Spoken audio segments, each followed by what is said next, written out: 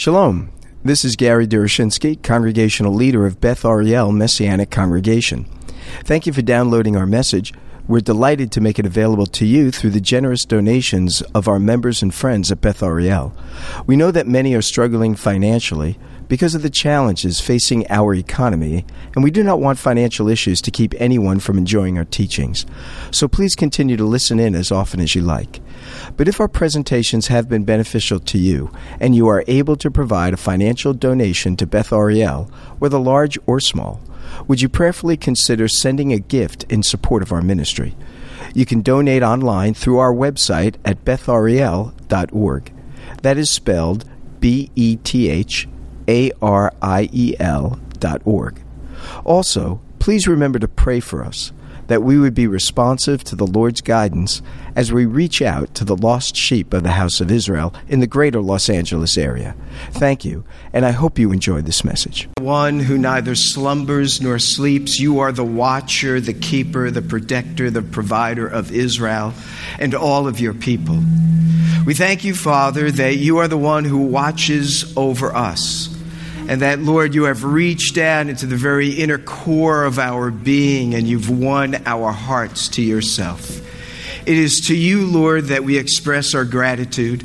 It is to you that we say we are thankful for what you have done for us.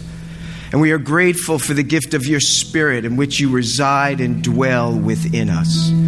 So, Father, we've come this morning to worship you, to praise you, to look to you for all of our needs and every kind of need. And so, Father, we praise you for your great, great grace that rests upon each and every one. For the sun shines and the rain falls on everyone, which is a reflection, a granting of your grace. All of us can walk through the mountains or sail on the seas or fly in the sky and see the beauty of your creation, a gift to us to enjoy and to enlarge upon as a gift of your grace. And you, Father, have come into our world to provide us with a covering, an atonement, a removal of our sin from ourselves. And as such, Lord, we can stand before you fully accepted in your very presence, before the King of all kings, fully accepted because of what Messiah Yeshua has done for us. And so, Lord, we are grateful for you, and we are thankful for your indwelling presence. And thus, Lord, we cast all our cares upon you, for you care for us. And so, Lord, as we turn our attention to your word, whether in this room or in the children's classrooms, we pray, Father, that your word would grip our hearts, that your word would transform our lives, that your word would inform our minds, and that you, Lord, would impact our wills that we might live in accordance with it. Deepen our trust in you and enable us to walk worthy of the wonderful name of Yeshua that we express, that we share, and that we bring in our praise before you this day. So guide us now, we ask, as we continue in our worship. For we pray these things in Yeshua's name for his honor and glory. Amen. Now, if you have your Bibles open with me, we'll start out by looking at Psalm 2. Not that I want to preach on this passage, but I was stirred as I was thinking about what I would be sharing this morning, especially in light of what's transpiring in Israel. And the first verse of Psalm 2, why are the nations in an uproar and the peoples mutter vanity? There are two ways to look at this opening phrase. One is to try to answer that question. What is the cause of the nation's animosity toward God? Why is it that there is such hatred for God and exhibited in hatred for the people whom God has chosen unto himself? That, of course, makes sense, doesn't it? That if the nations are going to be in a rage against God, they're certainly going to be in a rage against those whom God has chosen. And thus, Israel becomes a target. And in being a target, they are in actuality a target of something or someone greater, the living God of the universe. So why is it that there is that hatred? That might be one way to look at this verse. Another way to look at it might be, how is it possible that the nations could have such an attitude toward God? In other words, don't they realize that such an attitude toward God will only end in destruction and doom and judgment, and not in a manner in which those that are outraged against God will find some kind of stability and peace? That seems to be what the psalmist means to draw our attention to. Because he goes on to say, they say, let's rip their chains and throw the ropes off. But he who sits in the heavens laughs. The Lord mocks them.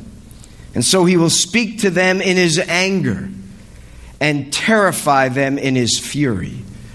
But he says, I have set up my king upon Zion, my holy mountain. And thus submission to Messiah will be seen in submission to Messiah's people, or at least acknowledgement of Messiah's people, love for Messiah's people. And so on the one hand, it's a question that says, how can the nations be so foolish as to be outraged against God and then to reject the Savior whom he has sent? But it could be asked, why is it that the nations are in this manner?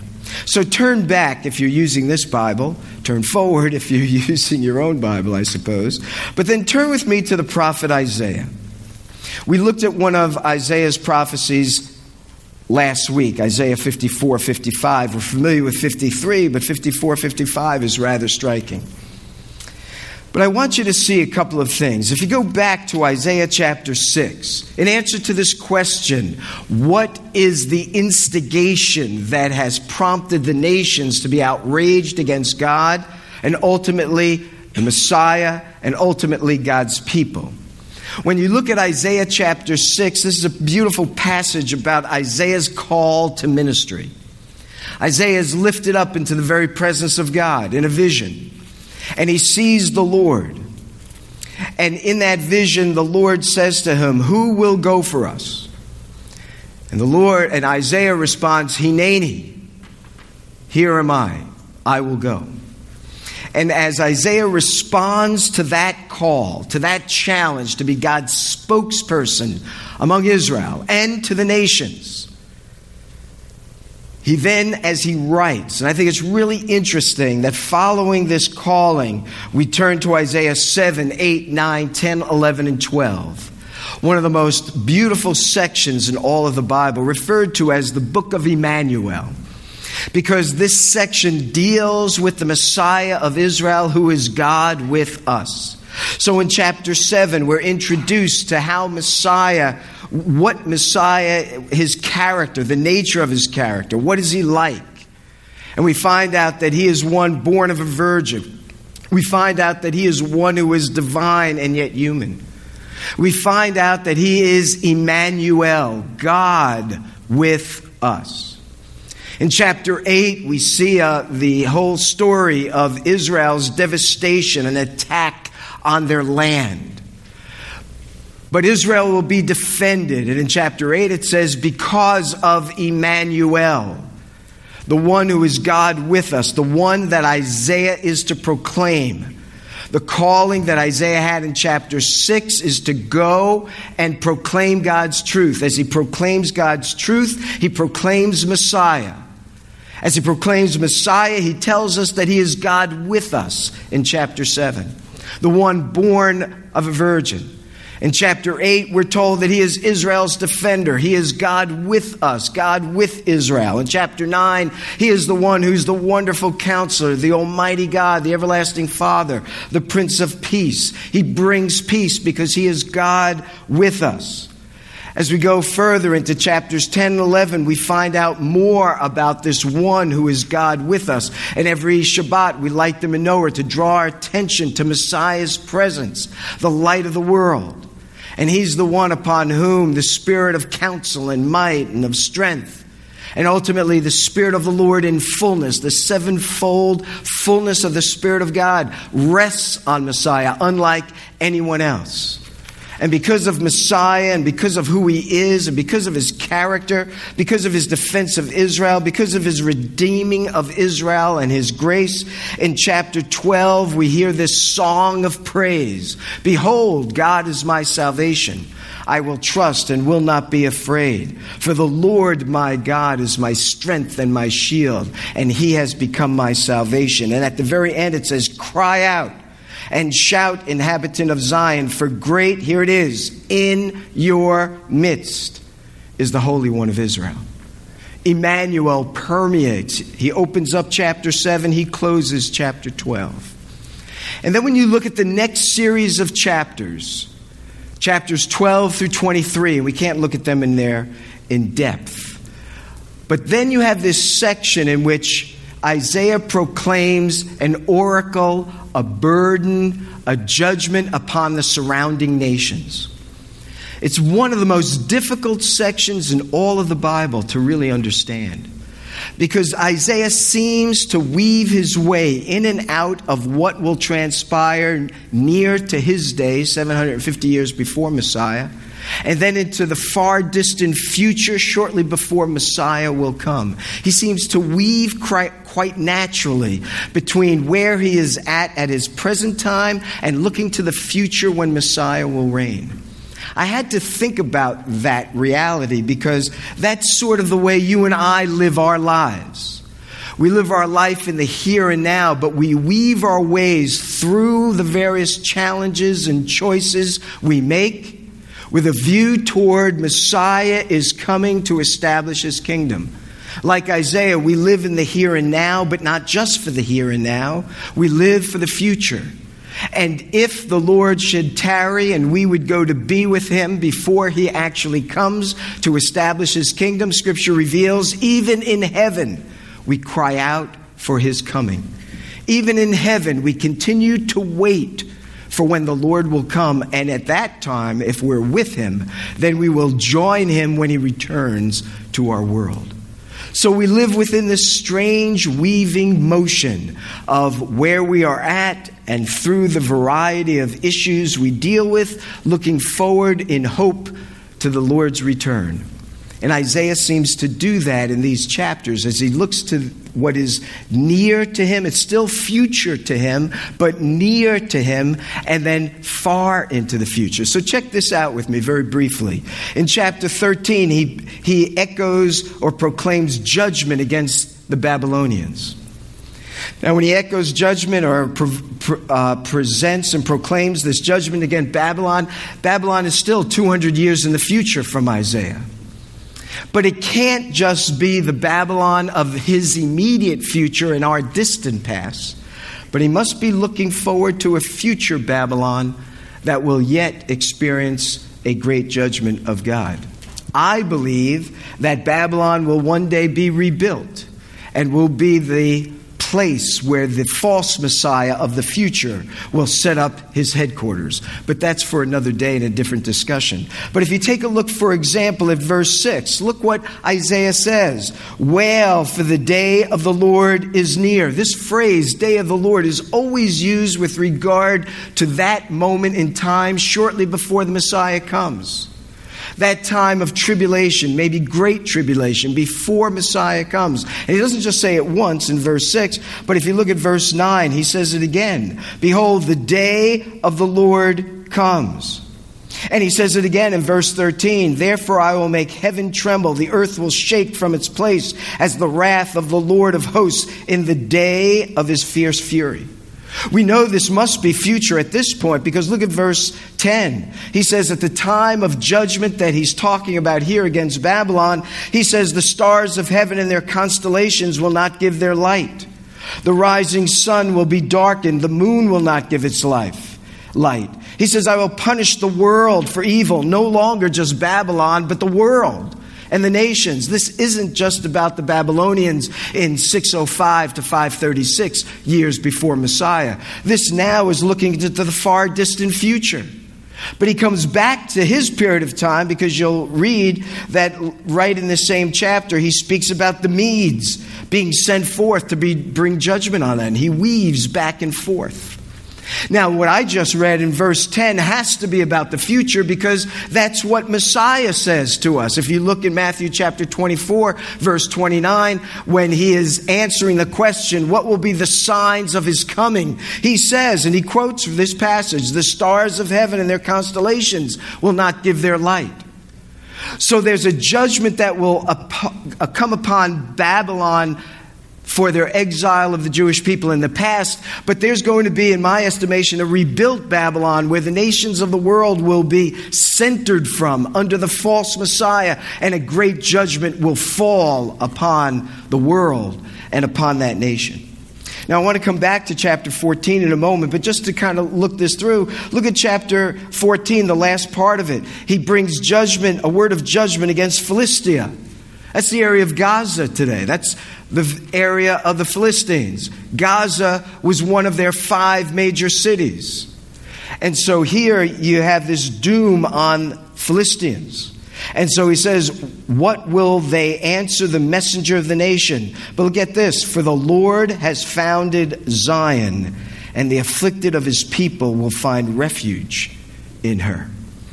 So he ends that section about judgment on the Philistines. If you look at chapter 15, he has judgment on the Moabites.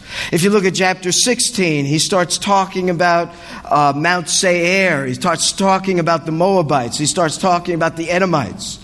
If you look at chapter 17, he talks about Damascus, the capital today of Syria. If you look at chapter 18, he talks about the judgment of Ethiopia, ancient Cush, further west of Cush. He talks about the judgment on Egypt. But what's really neat in chapter 19 is that the judgment on Egypt will have a purifying effect on that nation. And so we read in that day 5 cities, I love this passage, chapter 19, verse 18, 5 cities in the land of Egypt will speak the language of Canaan. They're going to speak Hebrew in the land of Egypt, he says, swearing allegiance to the Lord of hosts. One used to be called the city of the sun. That's Hierapolis. That's the city of the sun in Egypt. And what Isaiah is saying is that in Egypt, 5 cities will not be speaking Egyptian. They'll be speaking Hebrew. And in their speaking of Hebrew, they'll be giving praise to the God of Abraham, Isaac, and Jacob. Look what he says in verse 19. In that day, there's going to be an altar to the Lord in the middle of Egypt. Next to the border, a pillar to the Lord. It will be as a sign and a witness to the Lord in the land of Egypt. For they will cry to the Lord because of oppressors, and he will send them a savior and a defender, and he will deliver them. So the Lord will make himself known to Egypt, and the Egyptians will know the Lord in that day. They will worship with sacrifice and offering. They will vow to the Lord and fulfill it. That's just amazing, isn't it? Especially when you see the history between Israel and Egypt. And of course, the end of that section, chapter 19, tells us that a highway will be built from Egypt right to Jerusalem, so that these Egyptians will come and worship the Lord. Well, you can go through the rest of chapter 23. It's one nation after the other, and they're all the nations in our own day and age that surround the land of Israel and are at odds with the land of Israel and the people of Israel. But one day that will come to an end. So why is it, we come back to our question, why is it that the nations rage? And Isaiah tells us, take a look at chapter 14. I've just come to realize why this passage is placed here to begin with. I've always looked to this passage to get an idea and an understanding of the evil one, but I never understood why it's here in Isaiah chapter 14. Because the reason why the nations are outraged at God and against his Messiah and against his people is because of the evil one who stirs up this hatred for the Lord, for his Messiah, our Messiah, his Son, and for the people he has chosen. That's why Isaiah 14 has this revelation about the evil one. He's the one that stirs up Babylon. He's the one that stirs up Damascus.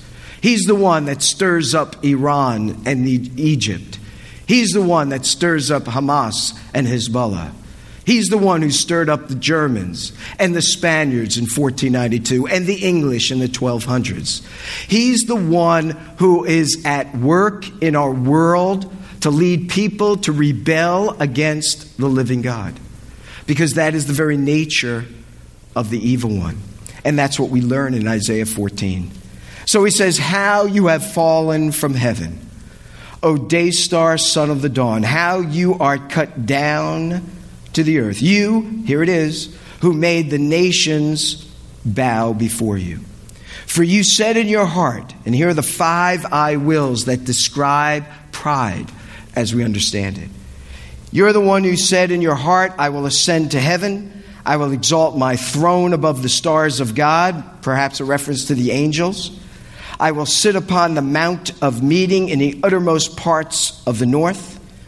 I will ascend above the high places of the clouds. And here is the most intense statement. I will make myself like Elyon, God Most High. Everything is about him devoting his attention to his height, to his reputation, to his control, to his being over all that is, and therefore instigating the nations against his particular enemy. He says in verse 16, but he will be brought down to the earth and even the lower parts of the earth. Satan has been thrust from the very presence of God. He no longer dwells in the very presence of God as the anointed cherub. That is revealed to us in Ezekiel 28. There he was like the cherubim that surrounded the throne, saying, holy, holy, holy is the Lord God Almighty. He was the one who could reflect God's glory most beautifully, as you read in Ezekiel chapter 28. He's the one who could provide the greatest of worship and music before the throne of God, it says in Ezekiel 28. But here in Isaiah 14, we're told he is thrust down from the very presence of God. He is in what I would say is in the second heavens, the atmospheric heavens, where he is the prince and power of the air, the atmospheric heavens. He has opportunity to go into the third heavens when the Lord allows him to, such as in the book of Job. The angels present themselves before God, and among them is the evil one. And the Lord says to the evil one, have you seen my servant Job? What a righteous man he is. He can't hang out in the third heavens, but he can be allowed to enter it when God sees fit. We see this in Zechariah chapter 3, where Joshua, the high priest, stands before the Lord, and the evil one is accusing him, saying that he is not worthy to be high priest, and he's dressed in these soiled robes of the priesthood. But it's Messiah who stands alongside of him and tells those that are around him witnessing this event in heaven to get clean robes to put on Joshua, the high priest of Israel. Another instance where the evil one is in the presence of God, but only at the Lord's permission. But what we're learning now is that in Revelation chapter 12, not only does Satan fall from the very presence of God into the second heavens, but in Revelation 12, Michael and his archangel, or his angels, his Lord's angels, his armies, gather against the evil one and his armies, and they throw him down from the atmospheric heavens to the earth. And in Revelation 12, you read, it says, woe, woe, woe, O earth. Because now he is down in our midst and his fury is unleashed on the world. God is in control and will use that fury in order to bring judgment on the world, as we just read in Isaiah chapter 13. But when we look further in Isaiah chapter 14, he is thrust down from these places. And then it says, those who see you will stare at you, reflecting on what has become of you. Is this the one who shook the earth, who made kingdoms to tremble, who made the world a wilderness and destroyed its cities, who never opened the house of the prisoners?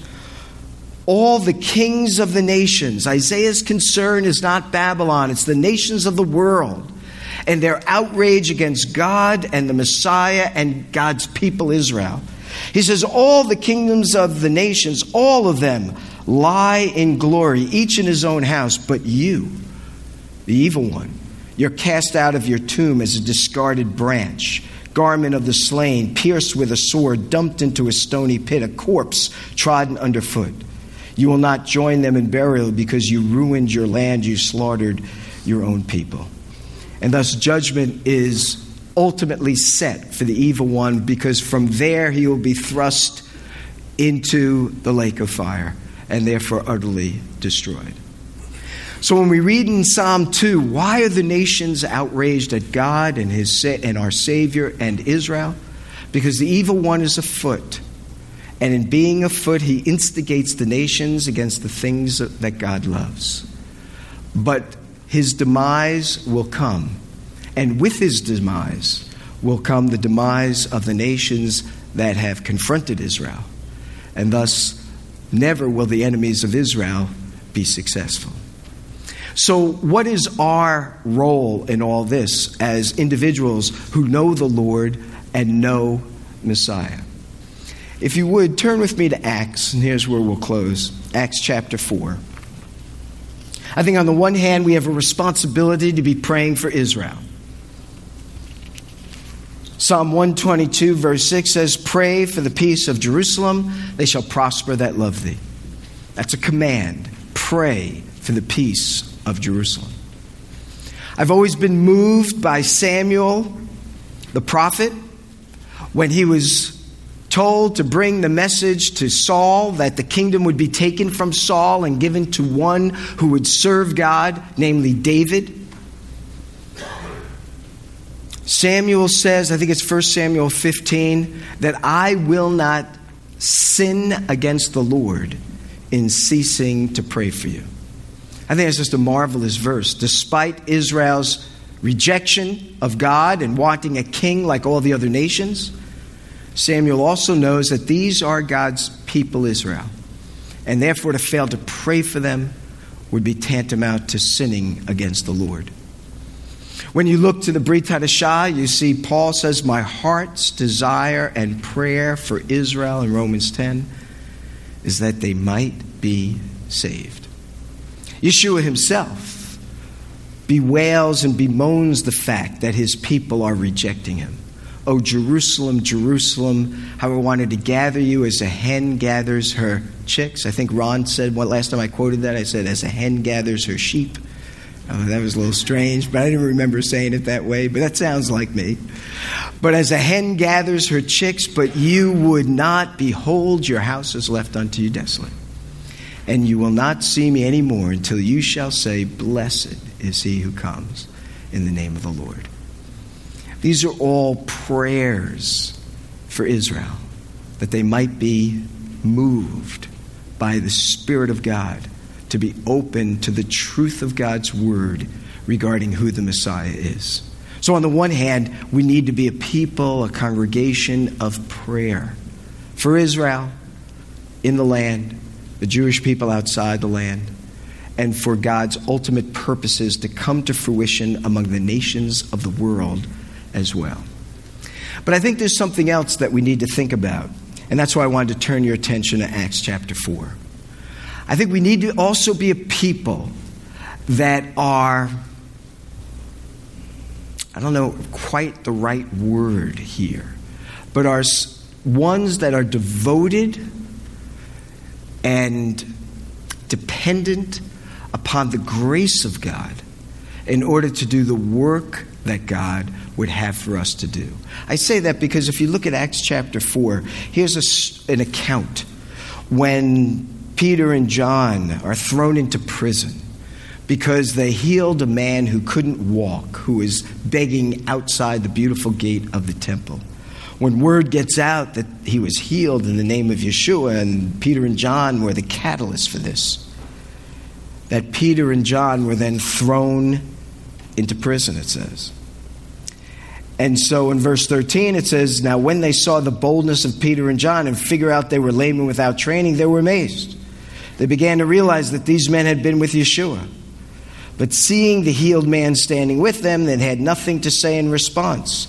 So when they ordered Peter and John to go out of the council chamber, they began to confer with one another, what shall we do with these guys?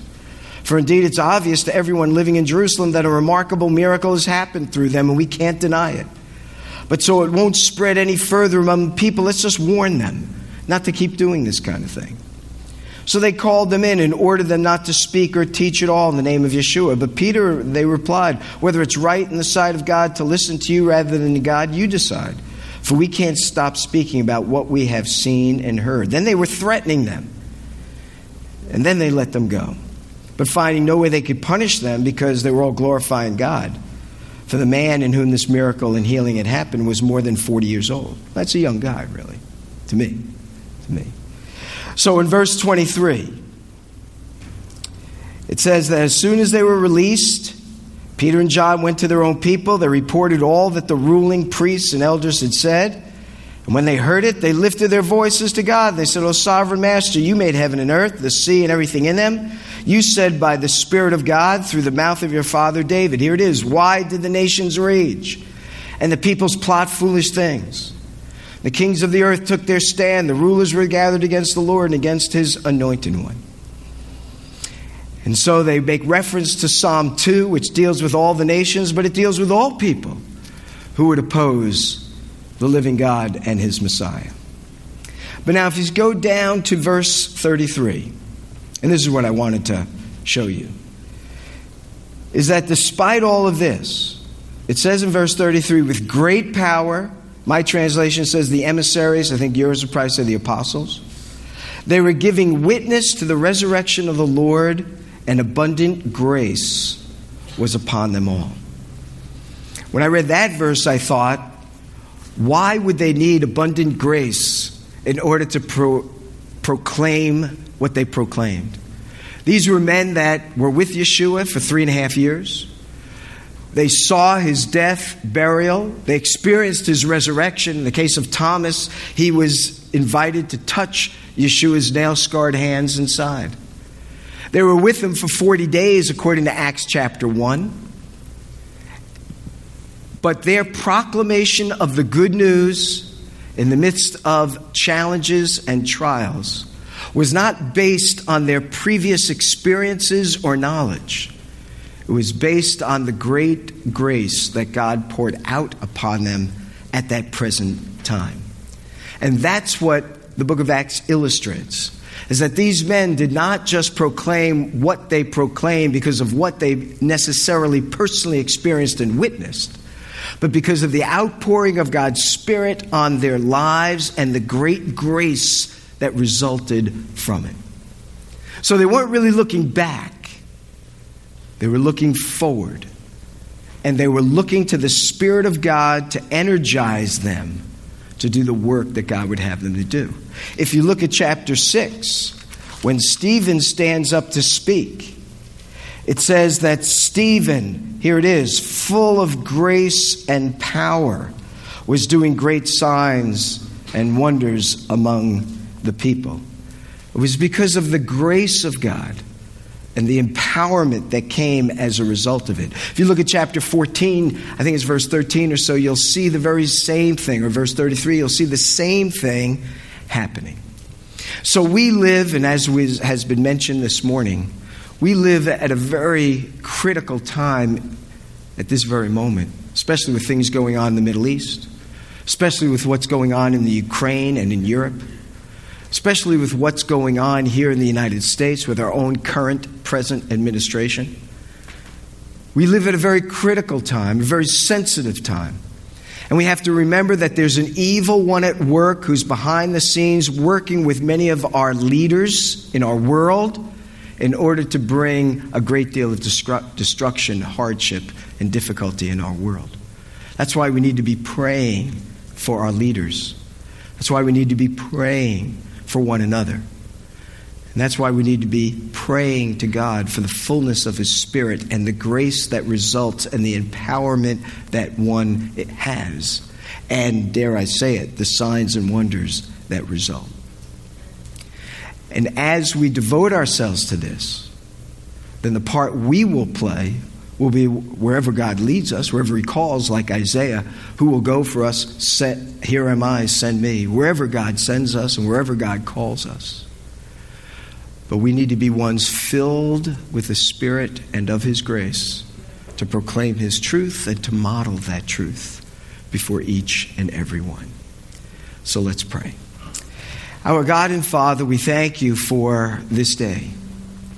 We are grateful for the day and age in which we live, because this is the day you have made, and we are to rejoice in it. And so I pray, Father, that you might infuse us with your grace, and that you would empower us by your Spirit, that we might proclaim your truth to the ends of the earth. And that, Lord, during this time of great upheaval in our world, might your will be done here on earth as it is in heaven. Might you use us at Beth Ariel to proclaim your grace in Yeshua the Messiah, that we might have salvation full and free. And then, Lord, might you empower us to do the will of God, of yourself. May we be ones who are making disciples of all nations, as you've commanded us to do just before you left our world. Go into all the world, make disciples. Might we be doing that? And in doing that, may we lead some to faith and others into a deeper walk with you. And as a result of that walk, may you be praised, honored, and glorified. Amen. Thank you for listening to our message. We hope that it serves to encourage you in your walk with the Lord and your service to Him. Do remember us in your prayers, and if you are able to provide a financial donation to Beth Ariel, whether large or small, would you prayerfully consider sending a gift in support of our ministry? You can donate online through our website at bethariel.org. That is spelled BETHARIEL.org. Thank you again, and may our Heavenly Father richly bless you as you continue to follow Him. Shalom, shalom.